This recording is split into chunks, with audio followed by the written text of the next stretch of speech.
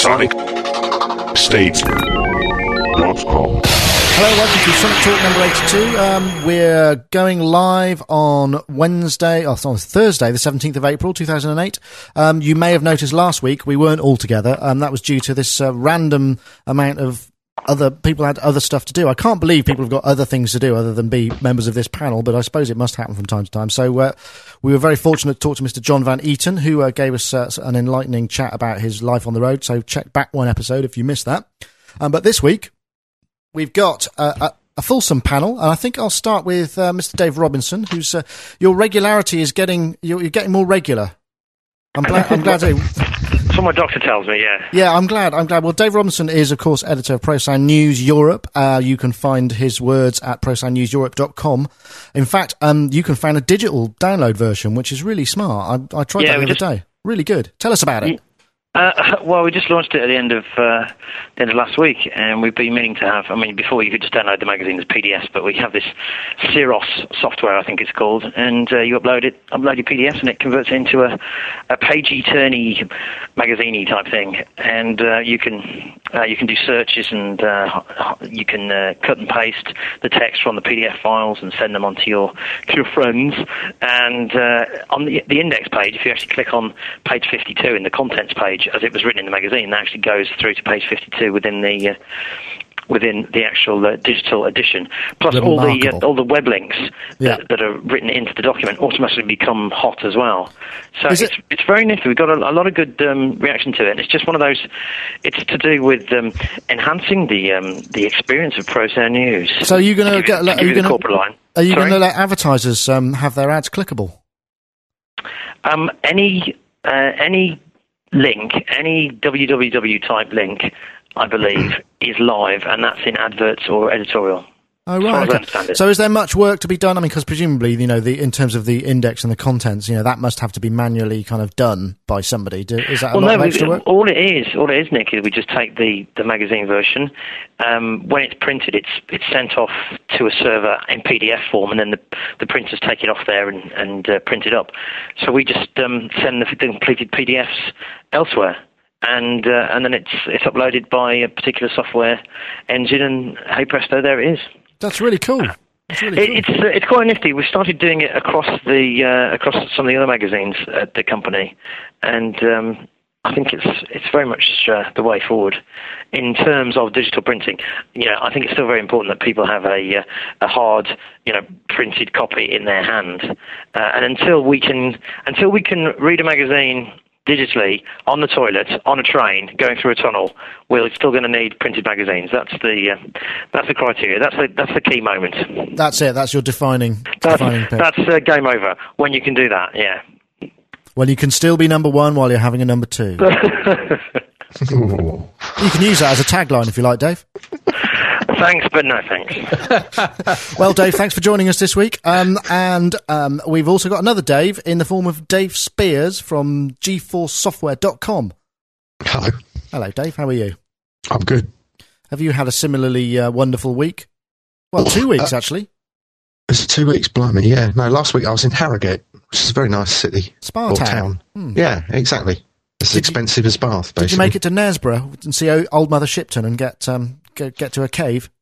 No, drove past it and wondered what the hell it was. Well, I can tell you, no. It's a giant. It's a giant sort of lime scale, sort of stalactite formation, and they've got these in the old. There was reputed to be a very old lady an old witch who lived there, who advised previous kings of England and what have you, way back.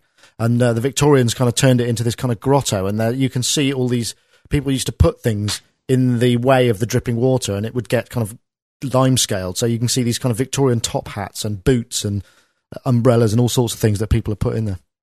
It's a bit like Wookie Hole then. Sort of, but sort of much more linked to this kind of weird magical past with this sort of horrible old witch who used to live there, but she actually made a prophecy. Oh, Wookie Hole then.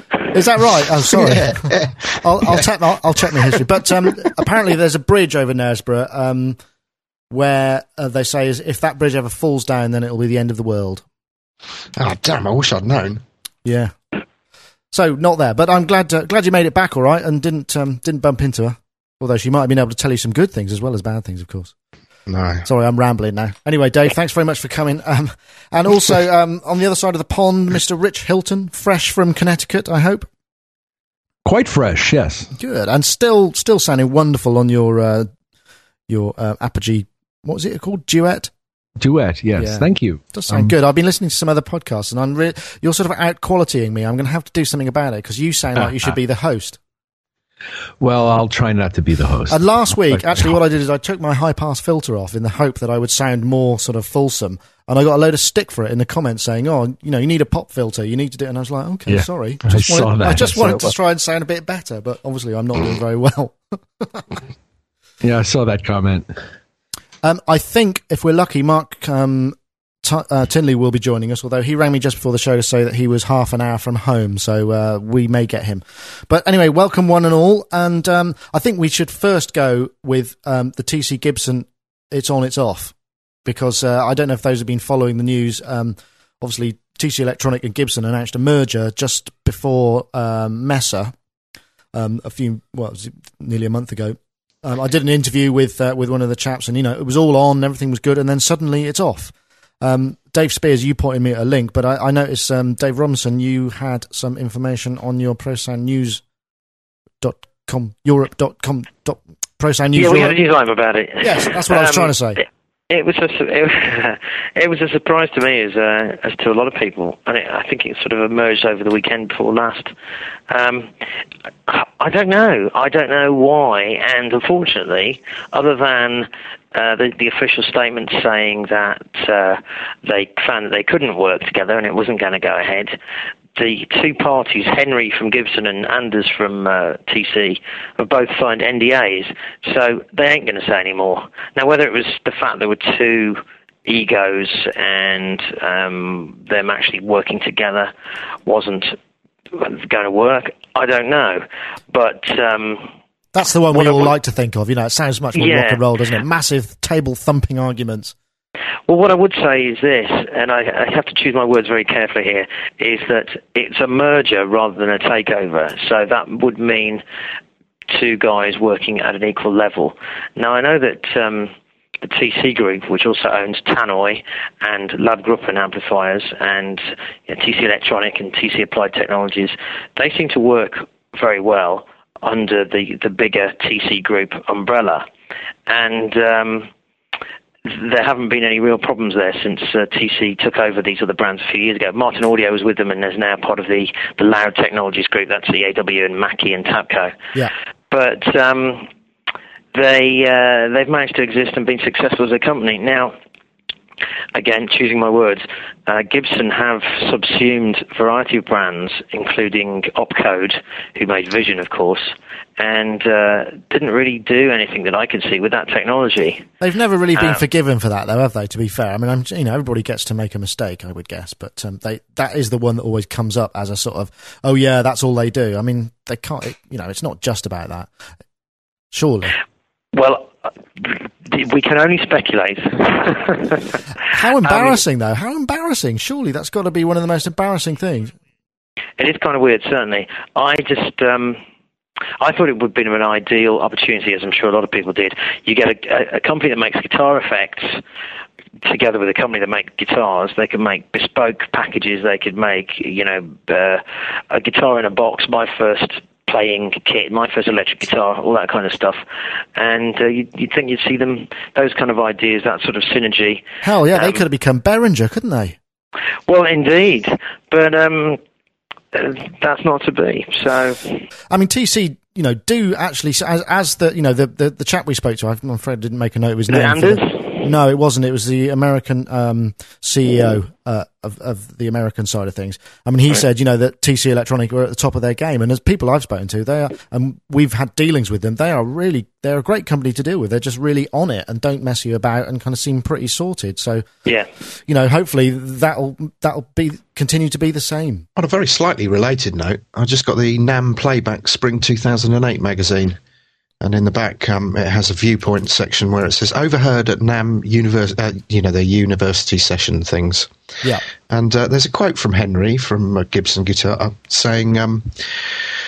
With guitar, it may actually take months before the sound you're making is compelling. The kids today have so many great leisure choices. With gaming, you're instantly gratified. You're having fun from the first level. Music always has had this barrier to overcome. Guitar Hero helps us overcome that hurdle in that they get a live guitar experience that will lead to them people going up in levels, and not just game levels, but eventually to music making. I think it's fundamentally the best thing that's happened to the industry, particularly to guitar. And also, obviously, he's got a lawsuit against the makers of Guitar Hero. So this month's gala that I'm doing for Niles Foundation, Gibson, that guy Henry from Gibson, is one of the honorees, and we will be resplendent in our Gibson guitars that night. And I'm interested to meet him and to see what they've got. You can ask him. Yeah. Well, I don't know. I don't know if I really want. I don't know if I want to do that, but. But I can tell you the last product that they made that I've tried, which is that Les Paul with the 6 separate outputs, left us scratching our heads as to why. Is that the Ethernet guitar? Yeah, it's got an Ethernet connector, goes to a breakout box, and the wonderful thing is supposed to be you can send it to 6 separate amplifiers or 6 separate inputs, or each string. It's it's a hexaphonic pickup. I saw my first hexaphonic pickup in 1979. Attached to an ARP Avatar. I think that's perhaps why they're looking for a technology partner, to be honest. But anyway, Mark Tinley, are you there? Hello, I am here. Hello. I'm glad you could be with us. Mr. Mark Tinley, myspace.com/Tinley, isn't it? Or is it Mark Tinley? Mark Tinley, yeah. Okay, and of course, Mr. Rich Hilton, I forgot to say, myspace.com/Hiltonius. Indeed. Mark, how the devil are you? You've zoomed back. I hope you weren't breaking any speed limits and doing anything kind of crazy on your motorbike to get here, were you? No, I was very good. Are we doing Sonic Talk 82? I have no idea what's going on. I literally walked in the door and switched the computer on, and then it all crashed, and then I had to restart it. So that's the idea. Sonic Talk 82. What are we talking about? Well, we've just talked about the TC Electronic Gibson merger, which is off, and we're just about to launch into the actual topics. Okay. I thought you were talking about when you said TC and Gibson wasn't working. I thought that they'd been making stuff in China, perhaps, and it was some poor quality thing, like my Nokia. Oh, is that? I was wondering about that. How do you get on with your Nokia, your personal affront on Nokia? What's going on there? I paid them about $50 to get my phone back. Yeah. And now half the buttons don't work on it, but it's marginally worse than it was. But then they absolutely refuse to repair it. So you get the voice activation working? No, because somebody in my plight and my ranting about my N95 being completely rubbish, somebody has very kindly given me a BlackBerry. Yay! Hey. So I no longer need an N95. But don't get the great video, do you? I'm going to enter the world of BlackBerry, and I bought myself a new camera because I figured that the N95's never been quite as good as my camera, so if I start carrying a camera again...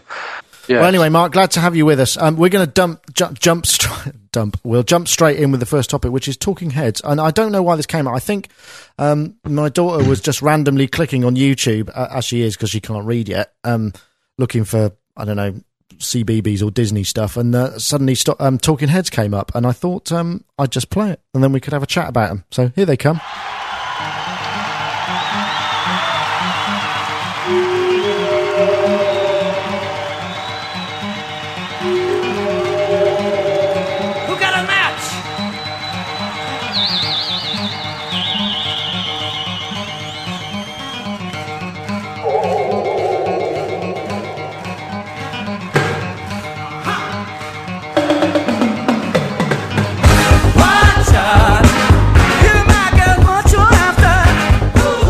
I remember when they were absolutely massive. I mean, they were just huge because they kind of spanned the gap, or they were the first people who started doing kind of quite big kind of club records, didn't they? They had sort of 12-inch mixes of all that kind of stuff. And I remember seeing the show and looking at the videos on YouTube. They were so energetic as well, just running about all over the place. And I just thought we should talk about them because I haven't yet. Does anyone fans of Talking Head, or am I just going to be talking into a void here? Yeah. Yeah. Yep, definitely. Oh, good. Dave, you didn't say anything. I got sick and tired of hearing "Road to Nowhere" when I was a student, as if everybody felt it was some anthem they had to get up and do their kind of funny dance to. But you know, we're on that. Shut up. Once in a Lifetime is still a fabulous, absolutely fabulous track, and I do, you know, wake up in the morning and think, how do I get here? Usually when I'm lying in the gutter somewhere with drool coming off my chin. But you're sounding a bit tired today. Is that what happened to you this morning? Yeah, I had an encounter with David Byrne just a couple of weeks ago on the Heathrow Express, which I think said more about the record industry than anything else. He was taking the Heathrow Express from Heathrow to Paddington. And a silver-haired gentleman was sat in front of me, and the ticket inspector came down and said, "Oh, you've got a first-class ticket here, sir." And this American voice said, "Oh, what does that mean?" She said, "Well, you can go down the other part of the train because there's more legroom and you get newspapers." And he went, "Oh, okay." And I was sat there talking to Phil Ward, actually, from Music Trade News, and we were talking about something or other, and this guy got up, turned around, put his bags together, and we both looked into the face of David Byrne on the Heathrow Express, which completely banjaxed us, you know, completely poleaxed us into whatever conversation. Our lips were moving, but we were just going, "Oh, David Byrne," and he sort of got up and got his stuff together and wandered off down the train to go and sit in first class. But you couldn't help but think yourself, you know, back in the day, there'd be a limo waiting at the airport to pick him up and bring him into London. He wouldn't be taking the Heathrow Express with the rest of the plebs. I've never met him, never seen him before in the flesh. He always seemed to be a kind of the sort of bloke that would be quite interesting or possibly just really weird. You know, Jerry Harrison was involved in GarageBand.com. It was an internet startup in the late 90s. There was him, and there was the tech head, and then there was the accountant, and they were the three directors. And they were based in San Francisco, and they were called www.garageband.com. And I don't know whether they still exist today. They probably do, but they were using the name GarageBand before Apple took it, you know, well, stuck a capital B in it. But it was one of these very brave internet startups where you put in your demo as an unsigned band, and you voted for other bands. And there was a kind of a selection system where whichever band got the most votes after 3 months got 250 grand's worth of recording time in Jerry Harrison's studio, which is a great idea. Wow. And what it actually was, it was the algorithm that was used to enable bands to be voted for and kind of rise to the top was a bit of code that they were, as far as I know, they were going to use in other systems. For instance, to allow record companies to test their material on the public before it was released properly. So it was a whole mechanism they could use for other things. But I think, like a lot of these things, it kind of the enthusiasm and the money sort of filtered out. He went too early by the sound of it. Still there. Is it? Oh, right. Yeah. Cool. But are they still doing that now? Are they still doing the kind of unsigned band stuff? Yeah, it's still, and it's run by a company called iLike, of which Jerry Harrison is still a director. Right. And George Martin is on the advisory board. Well, there you go. That's why Apple ain't touched them. Rich, it's one of those. I think they started off with great plans, like everybody did in the late 90s, early 2000s, and then of course they ran out of money, or they were hit. I have to choose my words, but they were hit like everybody else in the whole .com collapse, and then they got a second round of funding, and things got a whole lot better, and they're still there today. So there you go. Rich, you said you're a fan of Talking Heads. Are you? I mean, I imagine with your far and wide travel, have you ever kind of come across them professionally? No, not directly. I know a lot of people who have. Like a good friend of mine engineered for David Byrne quite a bit. I know another guy who played drums for him. I have another guitarist friend who's played with Chris and Tina in Tom Tom Club. And I was quite familiar with them as the progression occurred. I heard the first album when it came out. Friends of mine were really into it. I was sort of warm to it, but not hot on it, because it was the most interesting of the burgeoning kind of punk things that I'd heard up to that point. And loved that, what was that first hit they had? Psycho Killer. Yeah, Psycho Killer, that's right. And then the next album that they started with Eno was just running into Eno at that point in their career was incredibly fortuitous. I was just going to say, I mean, that was the turning point, wasn't it? That took them sort of into U2 international massive territory. What was their first album? Because I had their first album. 77. Talking Heads 77. More songs about building and food. Buildings and food. That's the second one. Is it? Yes, the first one was called Talking Heads 77. It's the one with Psycho Killer. Oh, wow, I never heard that. And I started on More Songs About Buildings and Food. And that was a great album. And it had, Take Me to the River on it, I think. And exactly. It was a fantastic record. And then when they did Fear of Music, and it had Life During Wartime on it. And then I thought Remain in Light was an absolute landmark album. Is that the first Eno one? No. The first Eno one is More Songs About Building and Food. That's actually the third Eno one. Gosh, I didn't realise no, hang on a minute. I think More Songs About Buildings and Food was produced by Bill Laswell, because he's one of my all-time programming heroes. And Laswell may have been involved, but and this had something to do this with could be wrong. But Wikipedia says right here that was the album in which the band began its long-term collaboration with producer Brian Eno. And I thought you were just reeling this off from memory, Rich. I was really impressed. Well, I did some research because I remembered most of it. Can I just say, I'm sat in a room with a phone and a piece of paper, no computers, nothing. I'm flying solo here. Yeah, good for you. Working my without a brain. net. I've got Annette right here with me. So, but Tina Weymouth and Chris Frantz. Her husband, I believe. They were kind of taught the sort of toast of the 80s rhythm sections, weren't they? I mean, Dave, you were a sort of drummer. Did you say that you'd met them, Dave Spears? No, I did meet him. I met him at an after show, Debbie Harry after show, and it was completely unmemorable. I was trying to find somewhere to have a sneaky smoke, and I got introduced and kind of went, yeah, okay, bye, see ya. Oh, man. I used to really like Tom Tom Club as well. I thought they were really good. Yeah, I love them. I like that whoop kind of synth noise that everybody used to get out. It was all that sort of all that wobbly pop and polysynth stuff, wasn't it? Just, Could you do that again, Mark? Excellent. Speaking of synths, that in the Burning Down a House, there's that fantastic bit of Prophet 5 kind of do. That was, I remember that being a really kind of big influence, because I'd never heard a sound like it before, and I wondered whether that, because Jerry Harrison was kind of credited with a lot of the synth work, wasn't it? But obviously he was playing guitar on that live shot there. I believe it was Bernie Worrell who played that, formerly of Parliament Funkadelic, probably still. Okay, that's why he had the funk and was actually kind of featured quite a lot in the live show, because he could really pull it off, couldn't he? Yeah, Bernie's great. Player. He is. Player. No, I loved it. I loved all that sort of that stuff that he was doing on Burning Down a House. Anyway, if you get the chance, check the show notes, watch it, because Tina Weymouth used to, jump between synth bass and real bass.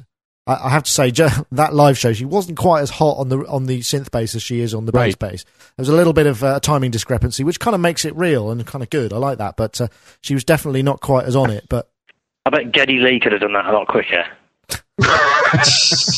First to the end, go. I love their live show. Do you remember that live show that did where I think that was Stop Making Sense tour, wasn't it? Where they literally just had those kind of lamps. They had no lighting at all.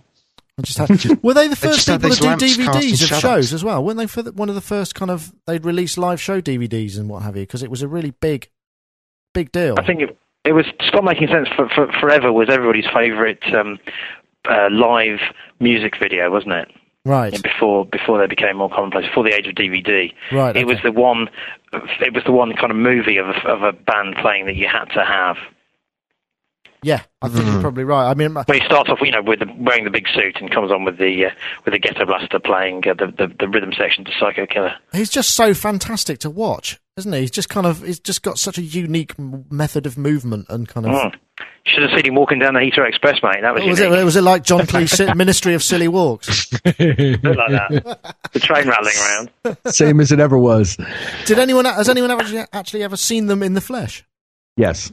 Oh wow! How was it? Was it a great experience, or was it kind of average? Or It was outstanding. As I remember it, Tina's relationship with the Pocket was far closer than it was on that video that we watched.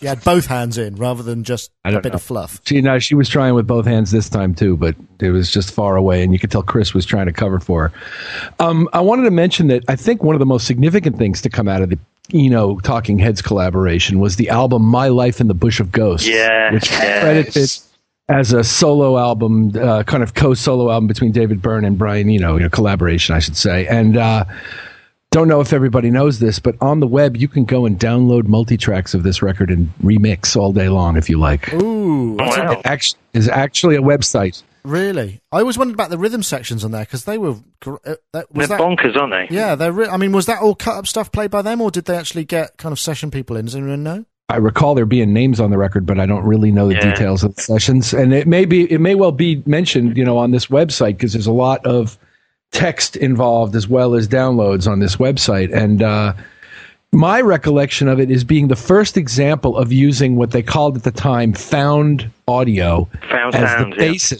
as the basis for some of these songs, which later became the very, the heart and soul of what the sampling movement became about. Exactly. And how sounds were used later in the digital world. But these guys did it all with tape.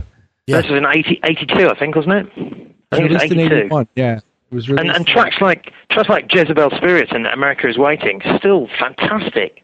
Almost timeless. The rhythm section on America is Waiting, absolutely nuts, but fantastic. Absolutely brilliant stuff. So you sure it would all been taped? Because, wouldn't they have had Bell delays and stuff back then to fly stuff in?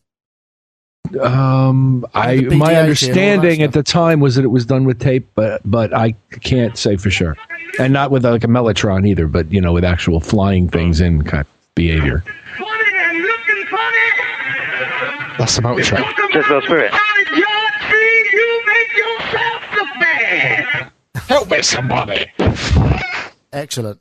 There you go. So high, you can't get over it. So wide, you can't get around it. That was some great stuff. Well, there you go. Talking Heads, talking about them there. I haven't got a link, but I have got... I've been just looking at the Wikipedia link for that, More Songs About Buildings and Food, and it says that Brian Eno played synthesizer, piano, guitar, percussion and background singing, and had nothing to do with the recording and production on here. So God knows who's right about this. But I defer. Oh, really? But it doesn't. But it also doesn't say that Bill Laswell produced it. But I'm sure I've seen his name on that record, but I can't find it on this link, and I can't find any links to it. So maybe. There we go. Maybe someone can put us right. Maybe Bill, if you're listening. Yeah.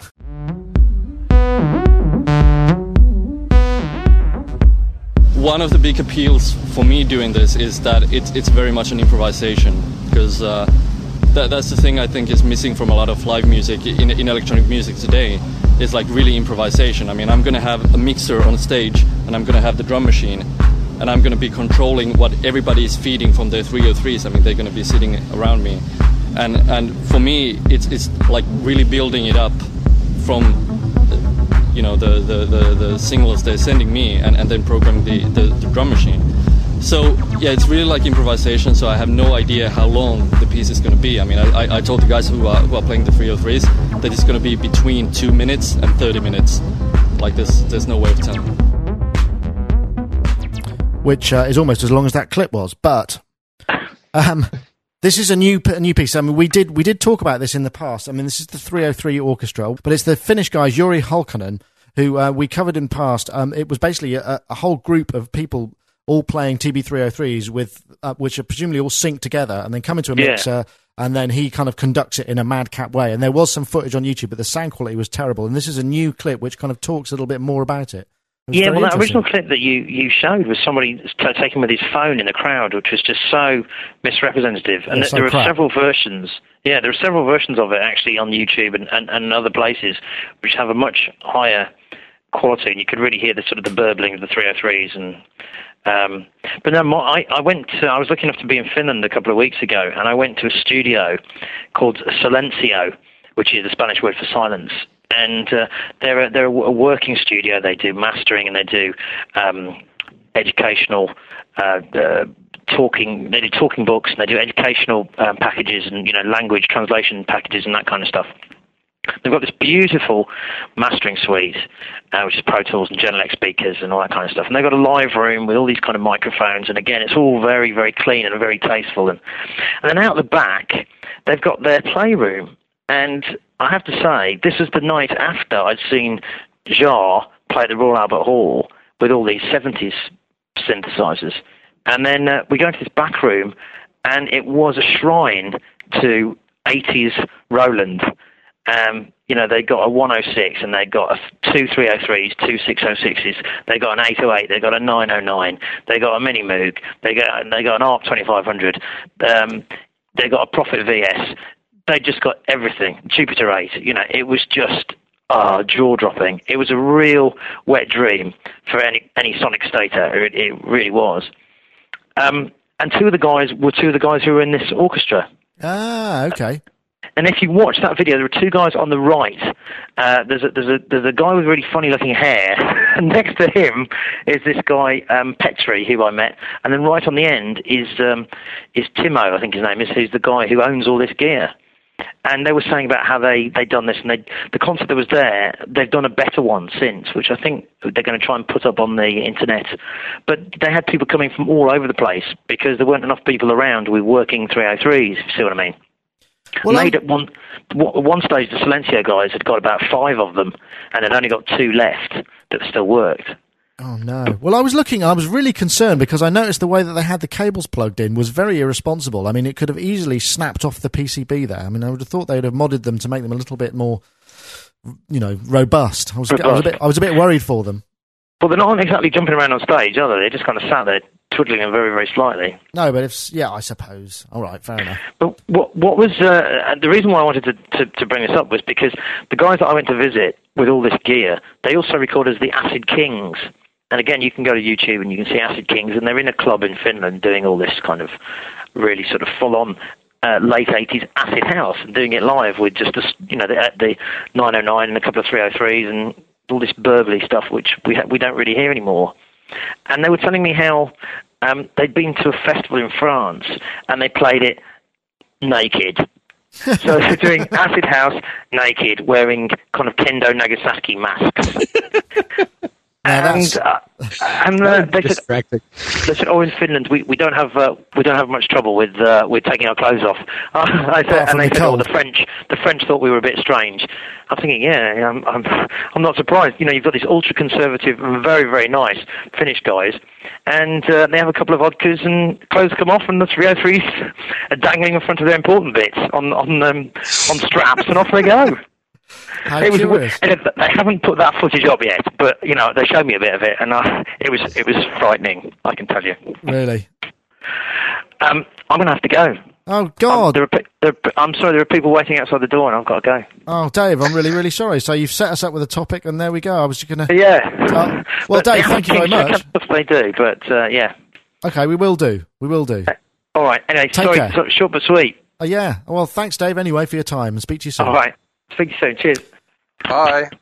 I think Finnish people are a bit strange sometimes, because I remember when I was touring, doing PR tour in Finland, we were in Helsinki, and we ended up going to a nightclub, and it was there was this sort of nosebleed techno, and I went downstairs, and the walls were black, and there was just purple UV lighting, and I had to go to the bathroom. I went to the bathroom, and there were these guys injecting nicotine into their gums to kind of get themselves off, and it was all a bit sort of bit rancid, really. It sort of made me feel a bit like, oh, I'm not sure about that. It seems a bit strange to me. What do you mean about, like, plant food or something?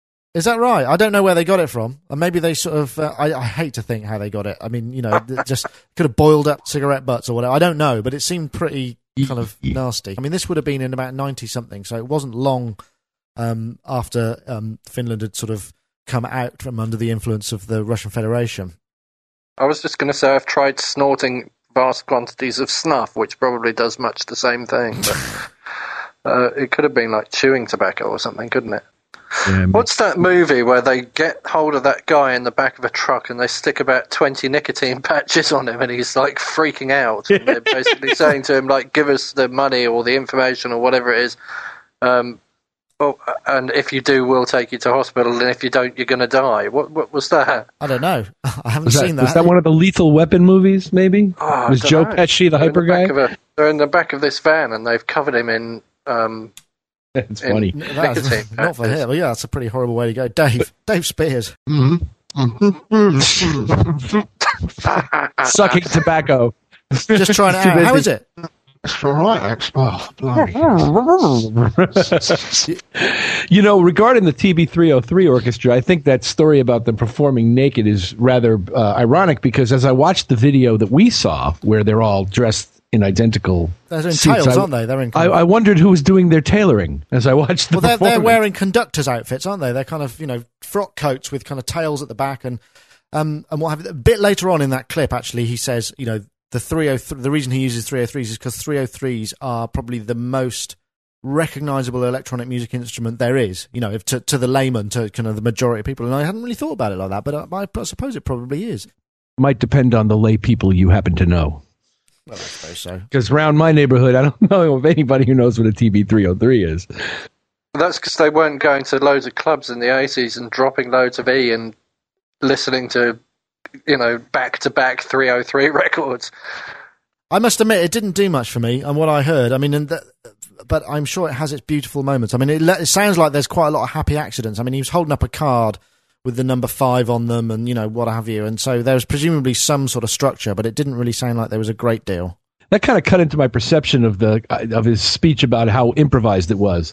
I think 2 of those random lines is enough playing together on a record, personally. I don't think you need much more than that going on. How many did he have? There was like 8 or 10 people there, wasn't there? Too many. Too many, yeah. Got a little bit more than random, I would say.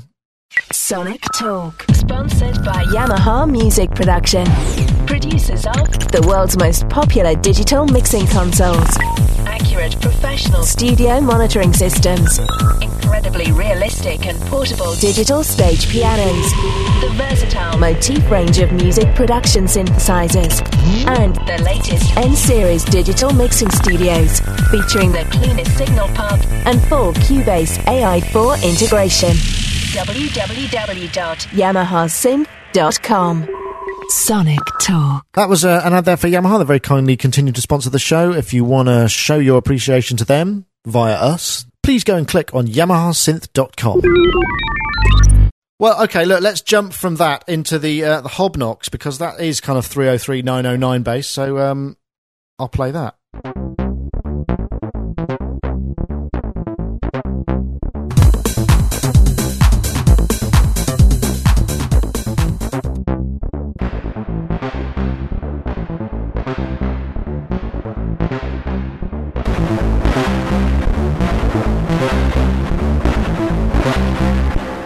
Okay, so it wasn't the best pattern I've ever done, but it's kind of remarkable when you consider that was all done in a Flash environment. It's actually a Flash and JavaScript kind of program thing by a chap called Andre Michel, who's basically created this new sort of music environment, audio environment called Hobnox. So there's 2 303s and a sort of 909, and then 2 rows of what look like Boss Stomp pedals. So you get detune, delay, pitch delay, flanger, reverb, EQ, and tube drive, what have you. And they're all, you play with them sort of from within the web browser. It's pretty advanced stuff, and you can, drag cables to route things to and from, what have you. When you consider that, you can just load it from a browser, it's pretty remarkable. Yeah, brilliant. We were blown away, I have to say. A friend sent it through a couple of days before, actually. He sent the link through. We watched the video that he did, and it was just stunning. I mean, it's in Flash, for Christ's sake. Amazing. I know. I think it's a Java Flash-based kind of interaction that makes it work. I mean, it's all in software, obviously. And quite exciting. Somebody said that the best thing about it is it reminds me of when Propellerheads first brought out Rebirth, and everybody said, hey, look at what computers can do. And it just seems like this might be another step into the kind of the consciousness of your average punter about using computers for making music. And then, of course, we'll get driven into some musical cul-de-sac by all this, and then some young kid will come out with like a broken acoustic guitar through a fuzz box with some amazing guitar sound that nobody's heard before, and start a completely new movement of sort of punk things, and we'll all go, oh, why were we all doing this? East needs to say something. Oh, okay. Sorry, I'm going to have to go away for a second. It's funny that this is using a 909-303. I mean, maybe I'm missing something. Do you think, given all this kind of focus on this technology, we're the cycle of kind of things coming round again has just got a bit shorter? Are we about to have an acid revolution? Oh my word! Can you imagine that? Again, the bizarre thing that happened to me the other day. I was wandering around in town, and there were all these teenage girls waiting at a bus stop dressed like Bananarama. And I just couldn't quite get my head around it, and it's this sort of 80s kind of style. And I was just thinking, wow, this is really, is it really so long ago that it's actually due for another kind of reinvention? And it made me feel incredibly old because, I think it's a crap look, personally, but, Rah-rah skirts. Yeah, it's just stuff. Why would you want to go there again? I don't know. Socks and leggings, bring it back. That's what I say. Oh, yeah. Tucker boots and leg warmers. Oh, God, I sound like a right old fart. Rich, I can't imagine this made you terribly excited about the thought of using a 909 and 303 in software, particularly, did it? Or was it... I quite liked it. I liked it. It looked great. I just was looking at it now. It's fantastic. It's really nice. It's very nicely programmed, isn't it? I mean, I'm sure you could get quite fluent in it. And presumably, because it's net-based, you might be able to kind of get sessions together with other people as well and sort of start these jams, although obviously it's going to be slightly limited with those two instruments. Maybe he's going to bring some more in there. Yeah, well, limitations are good sometimes. I like this thing. It's fine. It's cool. It isn't a lot of things, but it is what it is, and it's cool. It does remind me a little of the emergence of Rebirth. Yeah, I think that's when Propeller Heads got off the ground. Hobnox, go and check it out. It's really quite remarkable what can be done in terms of just sort of web browsing technology with Flash and a bit of JavaScript. Kind of quite remarkable, and it is actually causing a bit of a stir, and people don't know how he does it. He's doing things that you're not supposed to be able to do with ActionScript and Flash, and that's what's sort of quite exciting from a sort of technology point of view. From one extreme to another.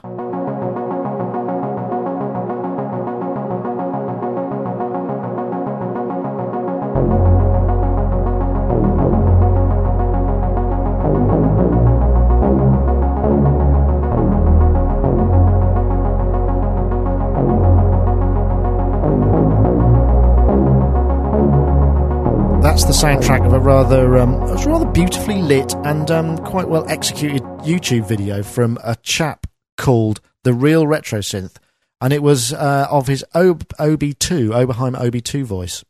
And I know that both Dave and Mr. Rich Hilton have love of these particular types of things, so I thought it might be good to talk about it. These were from 1975? 2 oscillator, 1 filter, 1 LFO, 2 envelopes.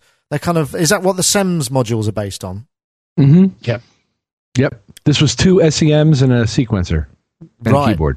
Wow. I've never played with OBs at all, and I know because Will from Goldfrapp, he's got an Oberheim 4 voice, which I've not had a chance. He showed me a bit about what it can do, and it did sound rather marvellous, but I've not had a chance to play with it because he had a patch set up, so I couldn't get my hands on it. But I know, Rich, you said, I want to talk about this because it obviously means something special to you. Well, yeah, in the mid-'70s, I began my illustrious and short-lived drive-by retail career. And at the time, these were the absolute pinnacle hot product. We had them in the store, and this was the first one I saw was the Oberheim 2 voice, and I couldn't wait. I loved playing around with this thing. It was fantastic. And though this man's demo was kind of nice, it hardly scratches the surface of what a pair of SEMs and that 8-step sequencer, which I believe would go to 16. I think it was 2 banks of 8 that could be strung end to end. I'm sure somebody will correct me on the website if I'm wrong about that. But what the SEM module, first of all, is one of the great, rich-sounding synthesizers of all time, like up there with the Mini Moog kind of thing and the ARP 2600, in my view. And putting 2 of them in a box, having duophonic, the ability to play, as I recall, 2 notes on the keyboard at the same time was... with that sort of fatness to both of the notes rather than some sort of divide down filtered thing that everybody else was doing, was magnificent. And then shortly after we had a 4 voice and then the 4 voice with the programmer, and I still look back very fondly on those days. So how come there were so many you can buy SEM modules? I mean, were they not, does that mean people sort of broke these things apart and had those as separate things? You could buy one just on its own. Later, I know somebody who had one who had brought out, there was a way to bring out everything on it to a patch point on a mini jack on the front panel of the thing. Like it sat sort of at that slight angle and above the table, and on the front plate, I had a friend who had every single patch point on the thing broken out, and it was basically like a modular synth. It was, and such rich sounding oscillators in the thing, and the filters were outstanding. The enveloping was nice. If I remember correctly, it was a modified kind of 3-stage envelope thing, kind of like Mini Moog in that regard. Dave, I know you're a bit of a fan of these as well. I mean, do you often get a chance to put your hands on one? Yeah. Have you got everything one? that Richard said and more. Not a 2-voice, no, but we've got a couple of SEMs, and I do. A couple of people that I work with have got the 4-voice, and one's got an 8-voice, and they're just glorious. They're real musicians' tools. There's something, just so playable about them and tweakable. There's something magic, definitely. I can't recommend them highly enough. I think they're lovely, lovely. So the 4-voice it was programmable, right?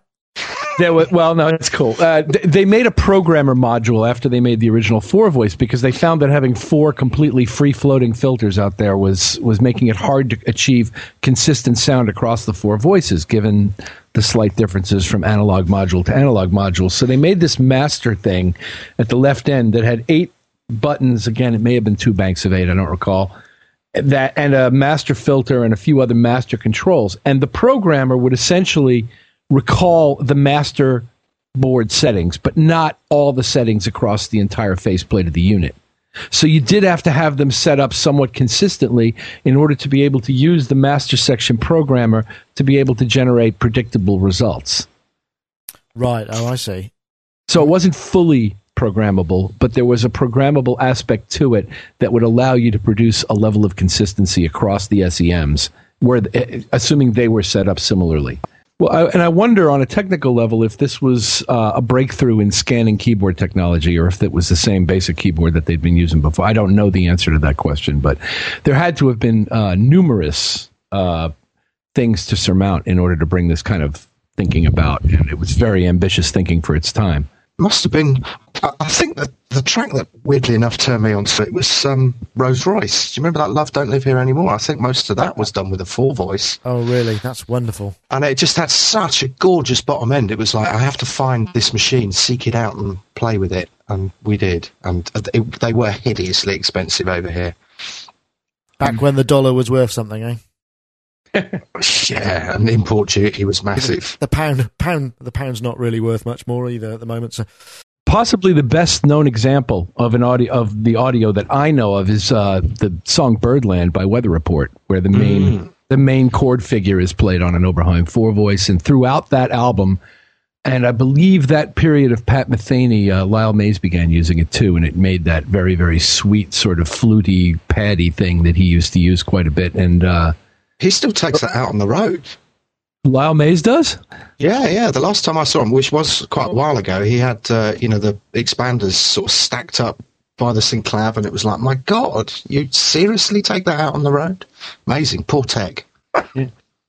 And then Jan Hammer used to use it for his keyboardy guitar sound during the I'm Playing Hendrix era with the probe controller. He had I think a 6-voice Oberheim set up, so he could do his guitaristic thing, playing through a Marshall. Amazing. I mean, the whole, the Oberheim thing, because Tom started building kind of add-on devices, didn't he? And I think that's where the SEM came from. It was a kind of, I need another voice for my Mini Moog, as it were. So this kind of became an add-on device. I think that's how that started. Mm-hmm. When I was looking on eBay, I mean, I must admit, I couldn't, there were all these Oberheim, 1-voices, and I've just never seen any of these synths before. There's a whole kind of treasure trove of undiscovered technology in the Oberheim back catalogue, as far as I can tell. Mark, you've been very quiet. Are you still there? I am still here. Are you familiar with any of the Oberheim SEM stuff and the 2-voice or what have you? I've played about with all the whiteface stuff. Yeah, that's the SEMs. They're the SEMs things. Yeah, that's the one that we had on the video. But I owned a Matrix 6, which is sort of vaguely based on that, isn't it? I think. Well, I'd say no, probably not. No, isn't it? Okay, it sort of sounds similar. Yeah, Matrix 6 had the membrane switches, didn't it? Yes, that's right. Yeah, I remember because I've seen one in Iraq for a while. I think people used to use them from controlling from wind controllers. what I remember. I don't know if I used to use one for MIDI guitar because you could split it into 6 channels quite happily, and then you could put each string on a separate MIDI channel, and it tracked quite nicely. So I meant you could do like bendy things with your fingers, and it would follow it, and without bending all the strings at once. Yeah, always handy. Somebody get Gibson on the phone. Yeah, gee. I think we're onto something, boys. So there we go, from cutting edge software to beautiful antiquated analog electronics. Thank you very much for joining us this week. We've sort of had various people dipping in and out, so we've already lost Dave Robinson, but we'll say thank you for him for joining us from Pro Sound News Europe, and we'll say thank you for Mr. Mark Tinley for rushing back and joining us as well. Thank you very much, Mark Tinley. You're welcome. Mark Tinley is available at myspace.com/Mark Tinley, all one word. You can check out his work. Yeah. Also, Mr. Rich Hilton from Connecticut, thank you for joining us this week also. Had a lovely time. Thank you, guys. Good to be back together again. It feels like a long break. Do you have to go off to work now and do all that thing, or have you got a nice relaxed day ahead of you? Oh, no, it's fi diddly dee. It's the studio life for me. Well, have a great day then, Rich, and thanks for joining us. Thank you. And, of course, Mr. Dave Spears from GeForceSoftware.com, makers of fine musical instruments of the software variety. Thank you. Thank you for joining us as well. And I think that's it for this week. Next week, we shall be back, and we're going to talk about talkboxes, because we didn't get it in this week, and we do want to talk about it next week. So we shall see you all next week. Thank you very much. That's Sonic Talk number 82. Okay, once again, we'd be happy to hear your feedback, and if you've got any music that you think relates to any of the stuff that we've been talking about, send it in and we'll spread it around the gang, and maybe we'll feature it in a future episode. If you want to leave feedback, remember, you just email us at sonictalk@sonicstate.com. You can send us text or an MP3 if you feel like it. We also have a Skype handle where there is an answer phone continually on 24/7, and that is Sonic Talk, and that's the Skype handle. We've also got a US Skype in number which links through to the same answer phone, and that's a US number 312-376-8089. That's 312-376-8089. Thanks for listening. SonicState.com